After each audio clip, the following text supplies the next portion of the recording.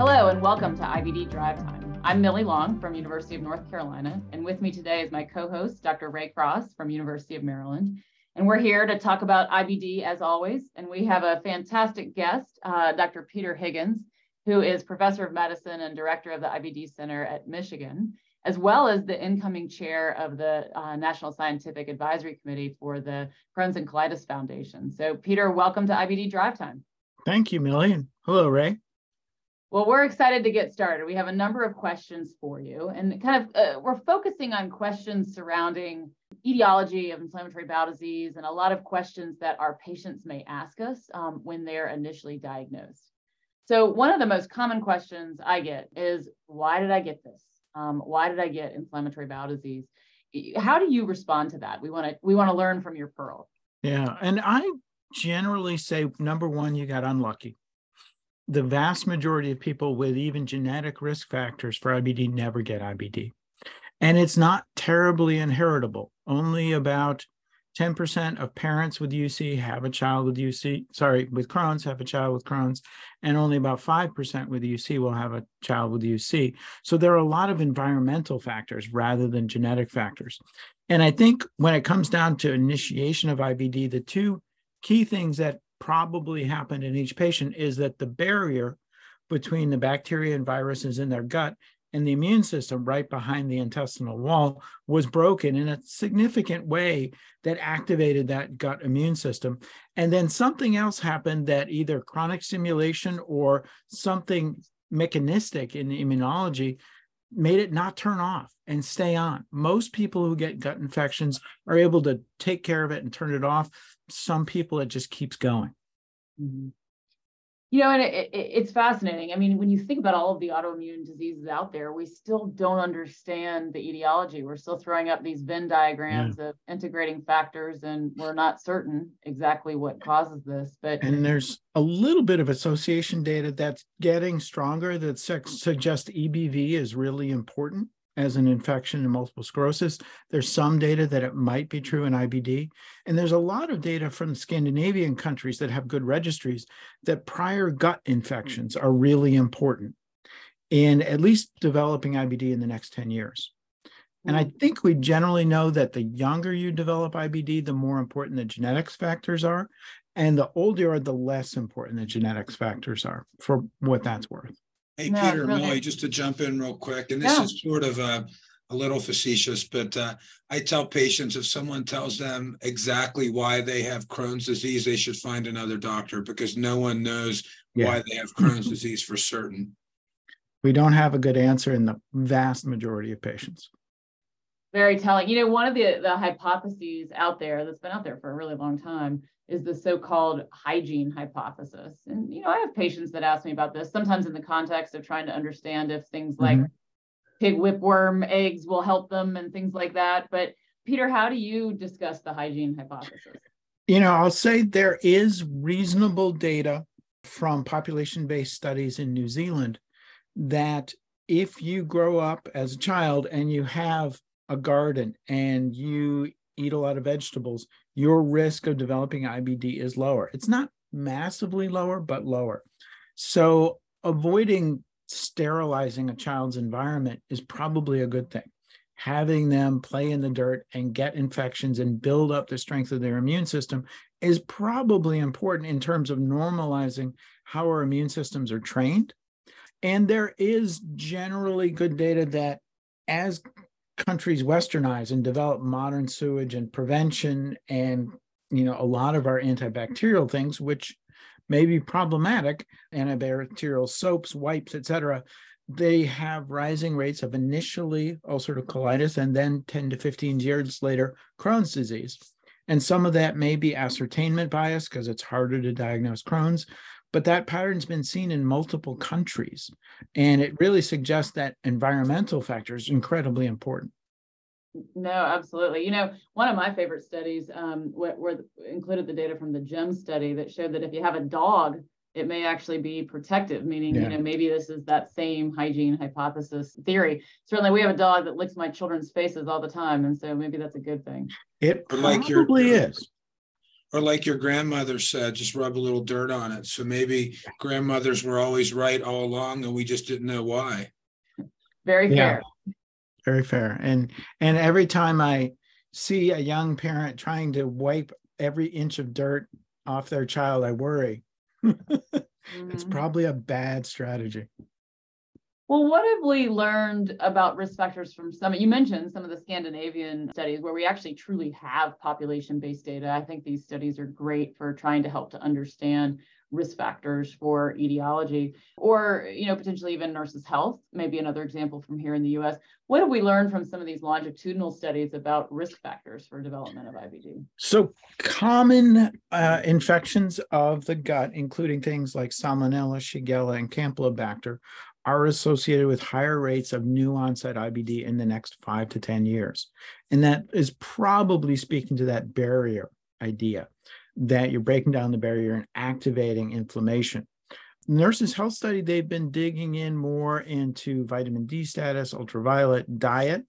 And it's a little bit different because it is focused on older folks who are already in their careers and have obviously later onset IBD.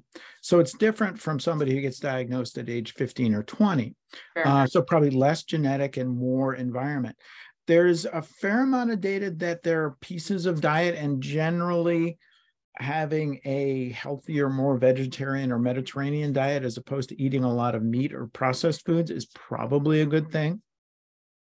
There is some animal data to suggest that emulsifiers may damage the lining of the gut and approach that same barrier problem. I'm a little skeptical in that we've been using eggs, which contain emulsifiers like lecithin, for thousands of years, but it's possible that the newer emulsifiers, things like carrageenan and some of the acronyms you'll see on the food that make them creamier and smoother, may be contributing if you consume in significant amounts. Interesting. So last question for me, what about, we're thinking about environmental triggers, things like this. And so obviously we see in our clinics a population of patients with IBD, with existing IBD. And so do we have data on any of these environmental exposures that may be associated with relapse of disease in terms of triggers? We have pretty solid data that anything that causes inflammation increases your risk, and that includes gut infections like norovirus and C. diff. I've seen some association, and there's some data, although it's not great, of basically any kind of infection, whether it's a pneumonia or something else that activates inflammation, will generally activate your immune system and put you at a little bit greater risk. Anything that affects barriers like NSAIDs or other infections, obviously, are affecting the barrier, can increase your risk, although it's not massive, but it is a risk factor. And if somebody's really abusing nonsteroidals rather than getting that ACL surgery they should have had, it does increase their risk. Mm-hmm. It's interesting because obviously we're kind of still in the COVID-19 pandemic. We're still seeing COVID-19 infections. And certainly, with COVID alone, I've seen a hemorrhagic type colitis. And while I do think that patients have had some GI effects of COVID, I haven't seen too great, like a series of flares right after COVID. Mm-hmm. I don't know if you've seen something similar. No, we really haven't. And we've seen a lot of COVID, and we've had, kind of the 2020 wave and then later waves. And a lot of our patients are actually really good about getting vaccinated. And, 6 months after the bivalent, we started seeing, people are losing their immunity and getting flares again. And so it's fortunate most of our patients have done really well and not had a lot of flares after COVID. Yeah, no, I agree. But I have definitively seen this with other, primary GI infections. Yeah. I really worry. The challenge when you see a C. diff infection in an IBD patient is trying to figure out, is this just a C. diff infection or has the C. diff activated their IBD? And the majority of the cases that end up in the hospital tend to be both. Lighter. Yeah. The majority of the severe ones, I think, are both. I agree with you. We have some outpatients who just get run-of-the-mill C. diff, and if they're on a good IBD therapy, can ride through it with some vancomycin. But the folks who make it to hospitalization are usually both. Mm-hmm. Peter, I wanted to follow up a little bit on some of these risk factors, and I'm going to start talking anyway, so it's good timing, I suppose. But one is it, you mentioned infection. So is it the infection, or is it the antibiotics used to treat the infection, or a little of both, or impossible to disentangle? It's usually impossible to disentangle. I could see antibiotics shifting the microbiome of the gut and particularly making people at risk of secondary C. diff. I worry that it's just hard to sort out. I think some of it probably is immune activation. That's kind of where I would lean, but I could certainly see the antibiotics leading to C. diff. And, you know, when patients ask this all the time, my primary recommended an antibiotic, what do I do? And the answer is, if your primary thinks you need an antibiotic, you take the antibiotic, and then we'll deal with the sequela if it happens. And then we focused a little bit mostly on physical stressors or physiologic stressors, but what about, you know, mental stress? So I've had patients that were doing beautifully on drug with good drug levels, or they're on a therapy where drug levels don't matter, and they go through a horrible divorce, and all of a sudden they have a flare. So is that just coincidental, or is there something to that, Peter? It's probably not, but it's probably also confounded. So, you know, I think those folks under great stress are probably less likely to be adherent to their meds anyway. So there's a risk factor. I do absolutely have patients who reproducibly have stress that leads to flares. Although it's interesting, my favorite is a tax accountant who tends to have flares in March, April, when his life is crazy because he's got an April 15th deadline. A lot of those were absolutely inflammatory flares in the first couple of years I saw him.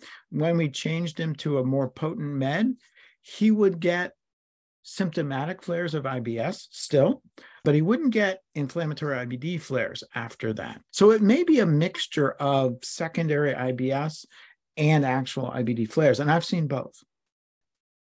And I just want to remind our listeners that IBD Drive Time is sponsored by the Gastroenterology Learning Network and Advances in IBD. And speaking of advances in IBD, our next regional advances in IBD will be virtual, April 20th and April 21st. There's still plenty of time to register and attend that great virtual course, for which Millie and I will both be speakers. So, Peter, the GEM study was mentioned for the listeners.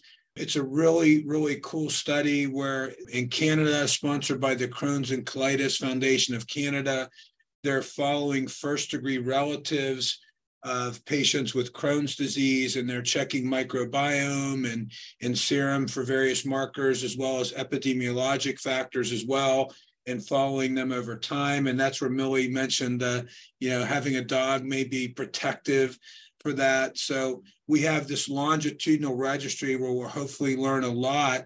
And then also we can take advantage of the biorepository from the US military, where fortunately we have blood specimens years before some of these young men and women develop IBD. So what can or what have we learned from those longitudinal studies, Peter? So one of the cool outcomes, and we participated in the GEM study at Michigan and enrolled a number of children, and a lot of them were children of patients with Crohn's disease who were very motivated to get their kids in and try to understand this. One of the big things is that you can do a test for leaky gut, essentially, which some of our patients are very obsessed with, by looking at the lactulose to mannitol ratio. Lactulose should stay in the gut, mannitol should go to the kidneys, and if the lactulose is crossing that gut barrier, it suggests your gut barrier is not in good shape. And those folks those children who had a poor gut barrier were much more likely to develop Crohn's in the follow-up period of 5 years or so, which is really important in terms of reinforcing that barrier idea, but also gives us a potential test to screen children for risk of Crohn's. As far as I know, commercially, there's a really obscure lab somewhere in Asheville, North Carolina. I don't know if Millie's ever been there, that will actually do this test for you. It's a little bit involved. You have to get the kids to drink lactulose and mannitol and then get the biosamples about an hour later. But it's an interesting test, and it provides us the opportunity to possibly do what the Crohn's and Colitis Foundation is calling interception. When you start to have these pre-symptomatic problems, and can we intervene to prevent Crohn's from happening at all? And this barrier problem means that the immune system of the gut is starting to attack whatever's in the gut. And that's how you end up with these serologies. So most of the serologies we talk about are things like anti-OMP-C, which is against the flagellin in bacteria, ASCA, ANCA, again, antibodies against the components of the microbiome in the gut. And those are the result of barrier problems and the result of the gut immune system attacking the bacteria in the gut, and are basically long-term markers of, at some point in the past, you had a gut barrier problem. And those serologies, if they're high enough, are again risk factors for future IBD. So on the whole, different pieces are coming together to tell us that barrier function is probably one of the earliest pre-symptomatic IBD problems, and that developing these serologies that are against bacterial components kind of adds to that risk and shows that you had barrier problems for a while. And we're kind of narrowing in on, can we identify a pre-symptomatic phase, which maybe at some point, and the foundation is really interested in this, have some kind of intervention to try to restore that barrier or prevent that from progressing to IBD. And I'm asking you to speculate, but if we were going to try to intercept onset of Crohn's disease, would that be an adoption of healthy behaviors, Mediterranean diet, sleeping well, stress reduction, exercise? Would that be, just tighter monitoring to try to pick it up as early as possible? Would it? I wouldn't think. I think those starting JAKs and biologics. Yeah. Well, I mean, it's interesting. I think healthy interventions for a healthy diet and avoiding possibly meat, possibly emulsifiers would be very reasonable. I think close monitoring is very reasonable. I think it would be really interesting to ask parents, if your child had these markers, whatever they were, lactulose mannitol ratio or serologies, would you be willing to try to do something for 8 weeks, 6 months to restore their barrier? And would it be worth it? An alternative, and say 8 weeks of budesonide or 8 weeks of a JAK, would it matter? Don't know. And would parents even be willing to do it? The other approach, which is really interesting in the context of type 1 diabetes. So there was a really fascinating natural history study in Australia where they have a national health system and pay for everybody's insulin, where they started on a national basis immunizing children against rotavirus. And it turns out rotavirus infection is associated with onset of type 1 diabetes. And what they found was about 5 years later, the number of new type 1 diabetes cases started dropping, suggesting that if you could prevent that rotavirus infection, you could reduce your type 1 diabetes rate nationally by 30 to 40%. And so it kind of raises the question, and it's a commercial/marketing issue as well. If we had a multivalent vaccine to norovirus, Shigella, Salmonella, Campylobacter, C. diff, let's throw in for fun. And you said, okay, parents with IBD, can you give this vaccine to your patients, to your children? And can we randomize them and actually see if over the next 10 to 20 years, that actually reduces IBD by protecting the barrier from these infections? That would be pretty cool. You would need to be a very patient researcher. Yeah, for sure. But that's very interesting. Hey, Peter, there's many reasons we have you on the podcast today, but one of them is when we were at the National Advances in IBD meeting, we were sitting together and I get most of my information from the sports page. So you leaned into me and said, have you heard about this thing about the plague and IBD and autoimmune diseases? And I'm like, embarrassed. I'm like, I have no idea what the heck Peter's talking about, but the story you told was absolutely fascinating. Do you mind sharing that with the listeners? And for folks who are nerdy enough to follow me on Twitter, this was the subject of a Twitter thread back in 2019. And it was in response to several papers published on this. So first there was a PNAS paper that looked at survivors of the plague and their descendants compared to genetic analysis of people who died in the plague in Europe, as well as genetic analysis of similar populations that never migrated to Europe. And what they found was survivors of the plague had a big shift in their genetics around immunity.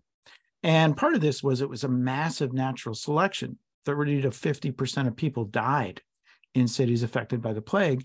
And they found that in those cities that got hit really hard by the plague, there were really high Crohn's rates. And this is particularly for Crohn's and NOD2. And so that was really fascinating, that there was this association and there was this clear genetic change in specific immune genes, including NOD2. And as people studied NOD2 as a source of Crohn's, they found that mice that have NOD2 mutations make a lot more TNF, especially in their terminal ileum, where Yersinia pestis actually infects us. And so it suggested that they were able to fight off plague a little better. And when they infected them with plague compared to mice without the NOD2 mutations, the mice without NOD2 mutations died at a really high rate, and the ones with the NOD2 mutations survived. So it suggested that that's a pathway to surviving the plague. And, it's kind of crazy to think about that. But J.P. Hugo and his colleagues in France basically published a paper, and I'm trying to remember the title exactly, but something like, is Crohn's the price to pay today for having survived the Black Death? And it really suggests that there's a tie-in between the NOD2 mutations associated with Crohn's and being able to generate enough anti-TNF and inflammatory markers in your intestine to survive the plague. And, it is one of those powerful selection pressures that may have changed, especially for those of us of European descent, their genetic basis of their population, and it shifted them towards a lot more NOD2 mutations. Lessons learned from another pandemic, and probably a lesson to me that I should expand my sources of reading. So, Peter, last question is the fun question that Millie and I like to ask. So tell us and the listeners something about yourself that they may not know. So an odd fact was I happened to finish my PhD off schedule and had to wait about 6 months before my next MD year started up in the middle of my MD PhD. And I used that time to go on Jeopardy and won a grill that is still sitting on my deck in the backyard. Wow, I didn't know that. I thought you were going to tell the listeners the price of a tuba, because when I visited you in Michigan, that was the astounding price of a tuba. Now I understand in New Orleans why people tape their tubas together to hold them up. But yeah. Peter, this has been wonderful. I learned a lot. I'm sure Millie learned a lot as well. Thanks for doing this, and we hope to have you back in the future. Great. Thank you very much.